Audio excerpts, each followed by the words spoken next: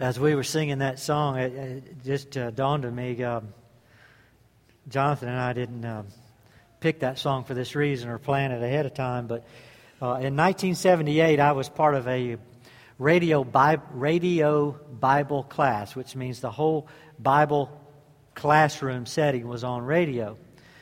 It was in Chattanooga, Tennessee, and I was just an attendee to the class, but the class was on the book of Romans.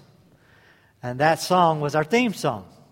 So we would turn on our radio to see when we were supposed to start the class was as soon as that song was over, then we were live.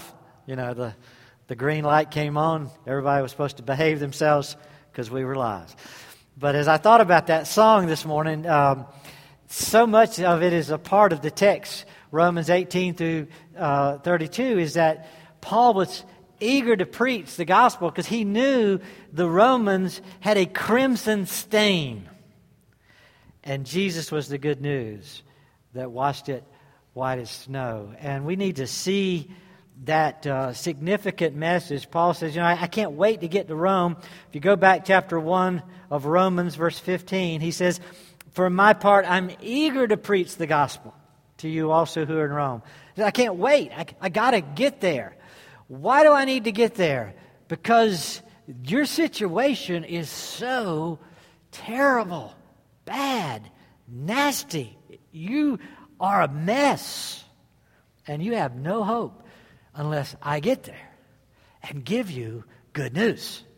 And that good news is in verses 16 and 17. Verse 17, the righteousness of God is revealed from faith to faith. The righteous man by faith can live. He wanted to get to Rome and give them that good news. I thought about, we are a nation right now. We're a people. We don't talk about bad news. We want to push it aside. We want to accentuate the positive, build everybody up. Everybody's free to do whatever they want. Just build them up. That's who they are, right where they are. We don't want to talk about bad stuff. But sometimes we need to hear the bad stuff to really appreciate the good stuff. And if we don't know the bad stuff about our lives or about our world, we're likely to think we're okay when we're not. It's kind of like the guy who went, you remember the high schooler who went to Korea a few years ago, North Korea, on a school trip. He stole a poster and then was arrested for it, tortured for it, finally released back to America and died as a result of it. When Patty and I went to Korea, I thought about, man, I can't wait to get out of this place. Sometimes you don't know how bad you want to get out until you see how bad it is. How bad do you really want to get out of Korea? Of course, we were in South Korea. North Korea is just an hour away from where we were at some points. North Korea kills more people with pollution right now than any other nation. I still feel like my throat hurts from the pollution I swallowed while I was in South Korea. I mean, it's like, I can't wait to get out. By the way, our son-in-law, daughter, 2 grandkids, they get out in 23 days. Praise the Lord, they get discharged from the Army out of South Korea. And so hopefully I never have to go back, And I can't wait for them to get out. But when you see a place that's so different than us and it's so bad, it's like, I can't wait to get out of that. Do we have that sense of urgency and feeling out of sin, out of this mess that we work ourselves into because of ignoring God and His Word? That's what Paul was dealing with. He said, I can't wait to get to Rome because you folks there really don't know how bad it is. And I can't wait to get there and get you out and give you the redemption message that's only found in Christ. I'm going to take some time and just walk through. So instead of reading all of Romans 1, 18 through 32, I'll read it verse by verse as I seek to explain it to you. So just keep your Bible in front of you there and we'll go through it. First of all, I want you to see Paul begins with the message that God's angry.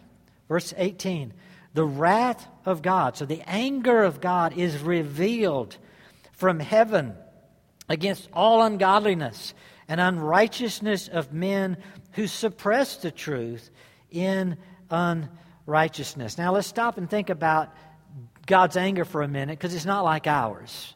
When it says here, the wrath of God or the anger of God's poured out, don't think of that as anger like you and I are angry. Because God doesn't get angry like we get angry. We get angry by the way people drive in front of us. We get angry at the way people dress. We get angry at the way people treat us. We fly off the handle. We have outbursts of anger. God doesn't do that. God's anger is always a holy response to unholiness. It's a just response to injustice. God's anger is always patient, well thought out, purposeful, planned, directed in justice and holiness. So God's not showing here that I'm getting angry because I'm just fed up, I'm frustrated, I'm tired. None of that. That's not the way God gets angry. When God gets angry, it's a holy, righteous anger, justly deserved. And here he says he is pouring it out by the, like by the bucketfuls, by the boatloads. He is pouring out wrath, anger. It's revealed from heaven. How does his anger come out? It's revealed from heaven. Do you feel this distaste God has for mankind? I mean, there are people that make me have a sense of distaste. We like things to be like us. Well, God likes things to be like Him. But see, He's holy and righteous, and we're not. His anger is poured out because we're not like Him. We're not holy. We're not righteous. It says here, we have chosen ungodliness, unrighteousness, suppressing the truth. His anger is poured out because we are unrighteous. We're ungodly. His anger wouldn't be poured out if there were not ungodliness, unrighteousness, because He doesn't have anger unless it's holy and just anger. How is it revealed? It's revealed on those who suppress the truth in unrighteousness. God's anger is revealed as a righteous, holy anger, and it's on those who really do see it coming. A lot of people say it's not fair for God to pour out His anger because I didn't know it was coming, or so-and-so doesn't even know God. So that would be unfair. That would be unrighteous. And God's answer to that, no, it's not unfair at all. And the reason it's not unfair at all, verse 19, because that which is known about God is evident within them. And God made it evident to them. Verse 20, since the creation of the world, His invisible attributes, His eternal power, His divine nature have been clearly seen, being understood through what has been made, so they are without excuse. God is saying His revelation of Himself is always sufficient. Everyone who has ever been born, whether you've been born in the bush of Africa or in worse places, like the pollution in L.A. or New York, regardless of where you've been. Say, I was born in a place where nobody ever talked about God. God says, you're still without excuse. You still have sufficient information. And the reason I know that is because I designed you. And I put within every person I created a sense of God. So that every person, regardless of where they were born, regardless of how much information they had, they know when they do stuff contrary to a holy God. Sometimes you say, oh, I know I shouldn't have done that. How do you know you shouldn't have done that? Because I designed it that way. I put within every single person a sense of there being a creator God who has designed them and wants certain things to happen according to design. Mankind knows when he messes up. So I don't think that's really true. And God says, that's because you suppress the truth. Verse 18, the last part. Suppress the truth in unrighteousness. We're good at that. We know the truth. We know that there's truth about God. We know there's a creator God. We know He designed us. We know He wants us to do things a certain way. We know when we don't do it, and then we go and deny it, that we know it. We suppress the truth in unrighteousness. Our tendency is to suppress the truth. We're good at suppressing the truth. You remember Nicholas Copernicus? Not personally, but you know who he is. You have heard of the Copernican revolution. He was the guy that did the math. He figured it out. He says, I think I feel the earth moving. Let me do the math. And he did the math, and he realized that we weren't geocentric after all. Until his day, everybody thought, as you would think, that we're the center of the universe, that everything revolves around us. And we thought the earth was the center. We were geocentric. The sun went around the earth. Everything was revolving around us.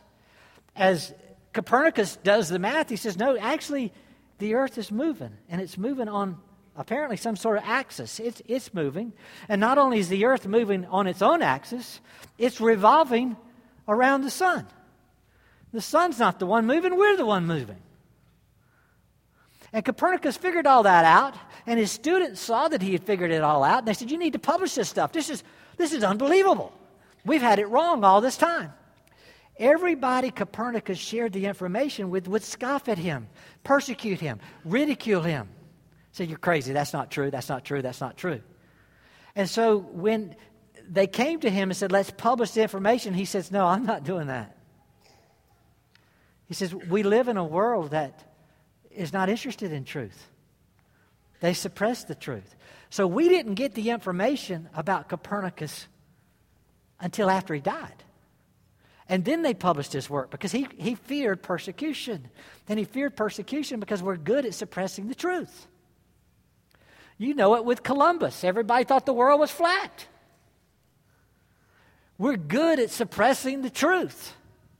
Of suppressing the truth. We know the truth. We just flat out deny it. And we want to suppress it. And God says, just because you suppress it doesn't make it not so. I have designed you with a sense of who I am, that I am eternal being, that I have created you. I have power you don't have. And I have designed you to live godly and holy lives. And you're not doing it. And because you're not doing it, I am pouring out my wrath. God is angry at those who are not following His truth and His ways. And the last part of verse 20, and they are without excuse. Don't think, I'm going to get to heaven, I'll have some excuse. No. There is no excuse for ignoring God, throwing out reason, throwing out everything. The people who say there's no God, just wait till there's an earthquake. They're in one. Wait till there's thunder. Wait till there's lightning coming after them. Watch them run and watch them cry out to the God they said didn't exist. It happens over and over. You may have read even in the news this week news stories about the wrath and the anger of the Arkansas River as the flood waters have come up. It's not the anger of the river, it's God pouring out His wrath and anger against all ungodliness. God's in charge. A lot of times we want to suppress that truth, and God says that's not going to work for you. Everyone is without excuse. God sees us. I used the word nasty. I said, God, I got to pick a word they're not used to hearing. Okay? So maybe it'll stick with you. Verse 21, God says, I'm angry because you're nasty. For even though they knew God, so that you're trying to deny it, even though they knew God, they did not honor Him as God or give thanks, but they became futile in their speculations, and their foolish heart was darkened. Professing to be wise, they became fools and they exchanged the glory of the incorruptible God for an image in the form of corruptible man and of birds and four-footed animals and crawling creatures. God just begins to talk about things we do that He is angry at. It's distasteful to Him. Think about it this way. You all have nasty stories. I tried to tone it down. I want you to think about something that's nasty, but something we can present in a public forum, okay? One of the things that when I thought of nasty was watching a dog eat its own vomit. The food wasn't supposed to go into him that way. It's not supposed to come out of him that way. It's just nasty. It's nauseating to me. And God says, yes, my life is not coming out of you or into you the way I designed it either. And that's nauseating. It's nasty. It's not according to design. And I'm tired of it. I'm always tired of it in the sense that my anger will be poured out. I've been patient and patient. Why are we nasty? He gives us 3 reasons. Verse 21, we willfully ignore God, number 1. Even though they knew God, they didn't honor Him as God or give thanks. Do you see there? We willfully ignore Him. Do you see God's priority? They knew God. If you know God, what's your number 1 priority? Give thanks to God. He made you. He wonderfully and fearfully made you in your mother's womb. You know God, but you don't make your number 1 priority worship. To exalt God, to honor God as your Creator, to thank God. It still baffles me to this day, people who call themselves Christians and worship seems in their practical living out of their life, worship seems optional. It's the first reason God gives why He pours out His wrath. Because people do not honor me. People don't worship me. People don't give thanks to me for making their lives. They breathed the air I created. They lived the life I gave them. And they don't turn around and give thanks and honor and glory and praise. They willfully ignore me. I don't think you should even have the conversation on Sunday morning. Oh, did we go to church or not today? It's like, what? That's our number 1 priority. How does that ever get into the conversation? God says He pours out His wrath because we willfully ignore Him. That's the first reason He gives. Second reason He gives, we ignorantly reason against Him. The last part of verse 21 says, our thinking has become futile. We speculate. Maybe it's not true. He says, it's foolishness. Their foolish heart is darkened. People who think they are smart, they profess to be wise, and they became fools. Anytime you reason against God, I don't care how smart you think you are, that's a losing battle. You're foolish. To think you can outwit, outsmart, out-talk, out-think, out anything with God. You speculate instead of reading God's Word and say, well, this is what God says, this is so.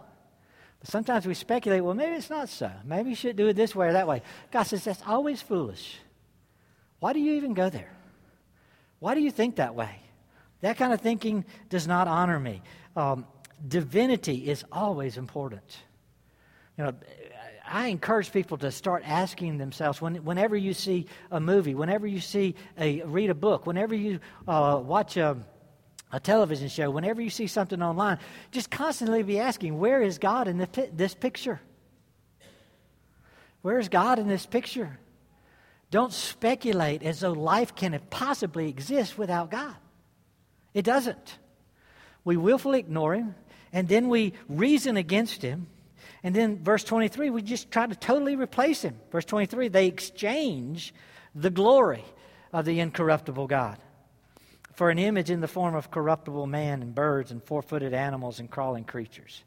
Now, sometimes you think, well, we don't really I don't have any idols in my home. I don't have any birds, on the mantle or four-footed creatures. I'm not doing that. There's a sense in which we do that, and we're not even thinking about it. We're suppressing it. We're denying it. How many companies, how many organizations, how many family crests, how many people have chosen an eagle? Why did you choose the eagle as your emblem?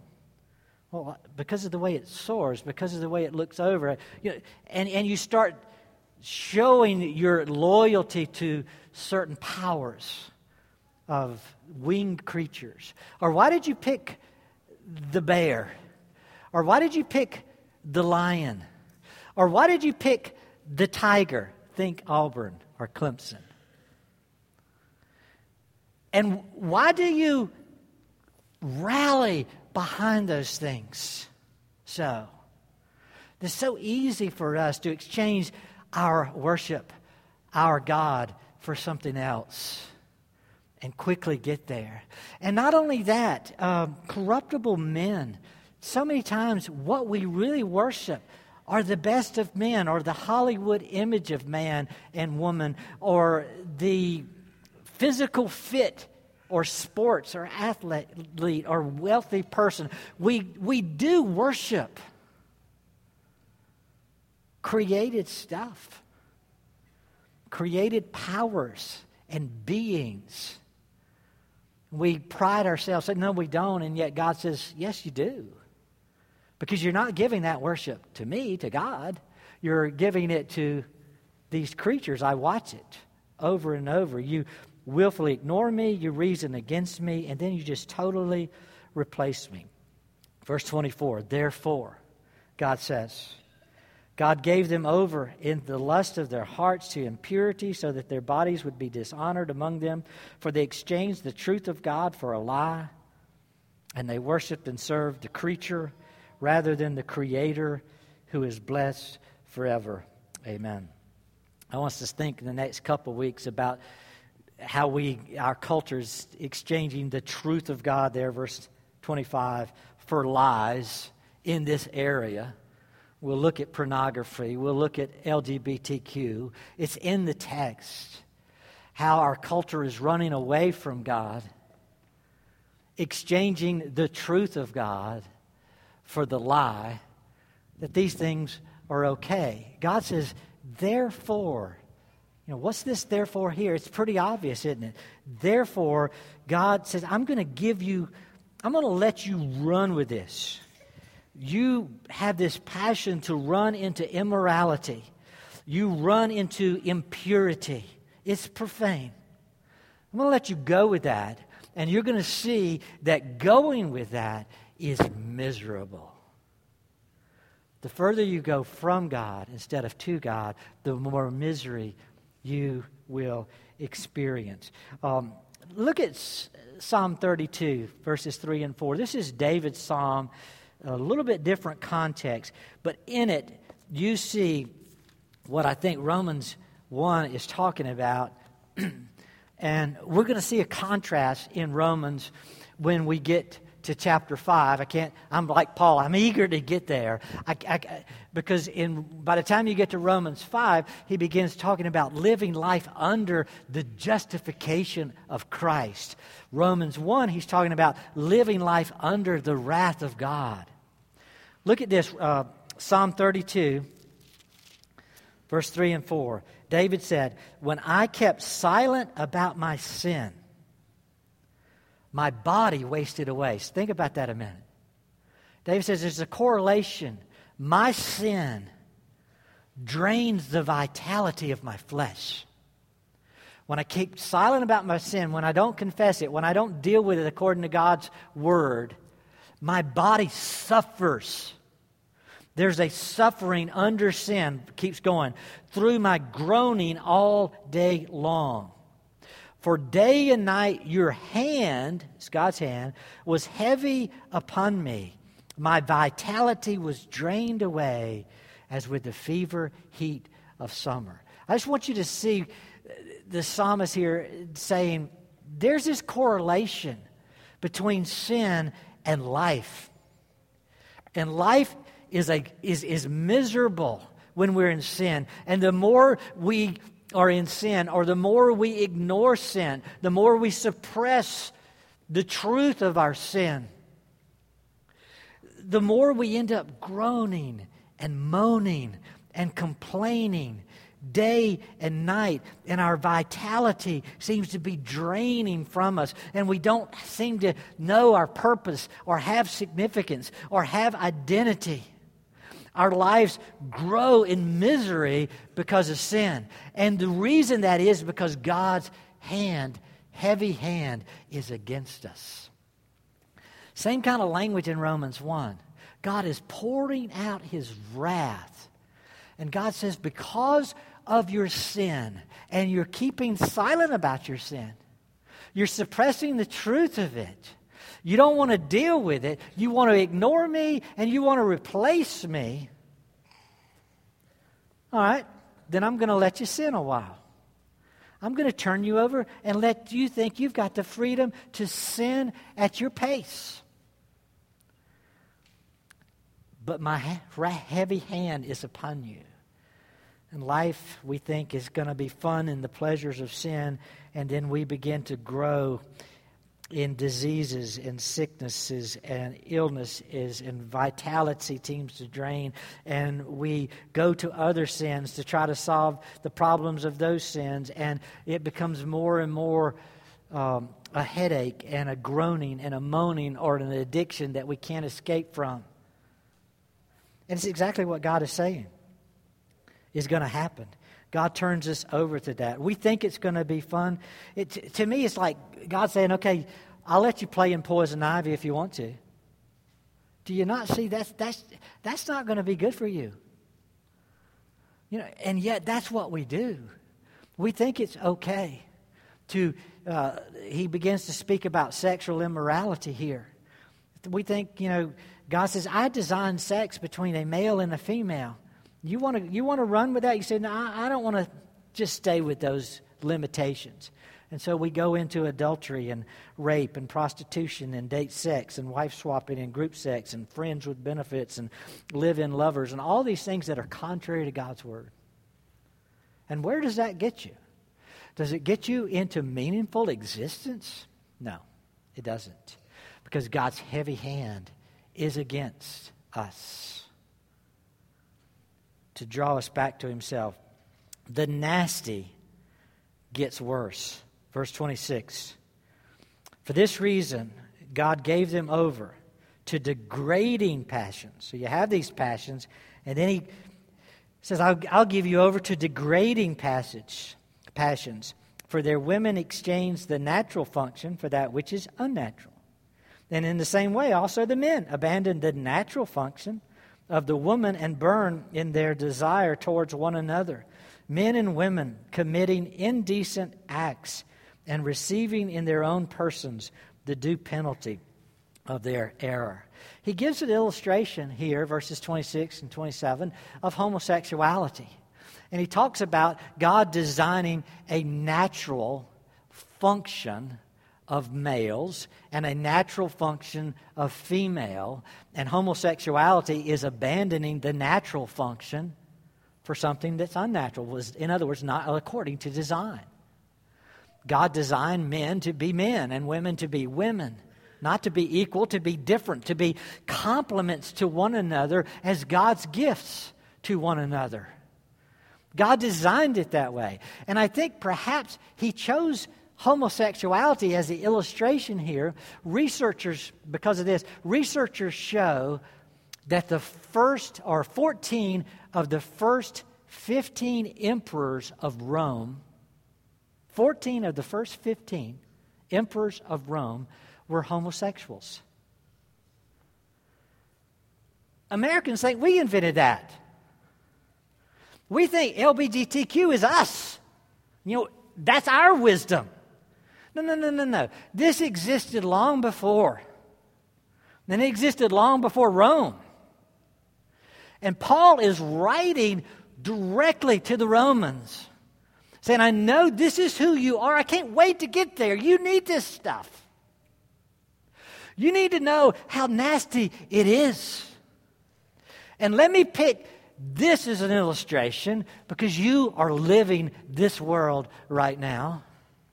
You're living in the midst of rulers who are homosexuals, and they are exchanging the truth of God for a lie, and they're leading you that direction. And you think, nah, this is wise. You speculate. It's so foolish. You see very quickly here, Paul presents it, and God presents it, that homosexuality is a sin. It's a degrading passion that God has given them over to. They were sinning. I'll let you take that to a new level. You're sinning against your creator, designer. I'll let you design your own sexuality, contrary to design. And that's not going to work for you. Homosexuality is a sin. It's not a genetic preference. It's not genetic orientation. We're not born homosexual. We were born naturally, using scriptural language, naturally a male or naturally a female. We're not fluid changing that. That's the way God designed us, and there's certain activities that are supposed to happen that are complements to male and female. Well, realizing that homosexuality is a sin, my point too there, that's good news. Because if it's a sin, then it can be forgiven. And you can get right with God. If it's genetic and you can't do anything about it, you're doomed and damned for it by God. But if it's a sin, then there's forgiveness. And of course, that's where Paul is trying to lead them, is to see this in the past. We need to turn from our sin. And the issue of homosexuality, that's not the only sin here. And it's not the worst sin here. It's a sin that's listed here. Notice, after giving that illustration, because that's obviously very much a part of their lives, he keeps going, verse 28. And just as they did not see fit to acknowledge God any longer, so you're rejecting God to go this direction, God gave them over to a depraved mind to do those things which are not proper. And then he begins to give this list. Things that are not proper, being filled with all unrighteousness, wickedness, greed, evil, full of envy, murder, strife, deceit, malice, gossips, slanderers, haters of God, insolent, arrogant, boastful, inventors of evil, disobedient to parents, without understanding, untrustworthy, unloving, unmerciful. And although they know the ordinance of God, if it helps you, some translations have there, although knowing the judgment of God, either translation is good. Although knowing the judgment or the ordinance, the law of God, that those who practice such things are worthy of death. Did you get that? All of these sins, not just homosexuality, all of these sins are worthy of death. They not only do the same, but they also give hearty approval to those who practice them. It reminded me of the men. Is VBS about Jonah? Okay, good illustration then. Look at Jonah chapter 1. And this is something that won't be in VBS, I trust you, but because we don't typically think Jonah's in the minor prophets, Hosea, Joel, Amos, Obadiah, Jonah. See if I can find it. There it is. Jonah chapter 1. One of the things people don't talk about when they talk about Jonah is the men on the boat. I want to talk about the men on the boat. Jonah 1, verse 9. He said to them, Jonah's talking to the men on the boat, I'm a Hebrew, and I fear the Lord God of heaven, who made the sea and the dry land.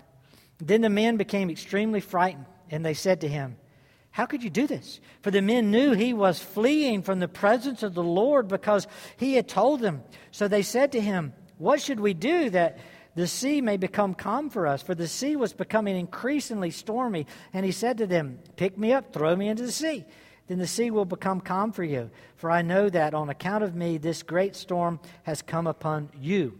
However, the men rowed desperately to return to land. They could not, for the sea was becoming even stormier against them. And they called on the Lord and said, we earnestly pray, O Lord, do not let us perish on account of this man's life, and do not put innocent blood on us, for you, O Lord, have done as you pleased. Now, just think about the men. They got it. Jonah's running, and he's under the wrath of God. And these men who don't even know God say, who are you? I'm a Hebrew. I worship the God who created heaven and earth. Whoa. That was truth they had been suppressing. They didn't want to acknowledge that God. But when it comes down to life and death, we're going to die here? We're ready to honor that God.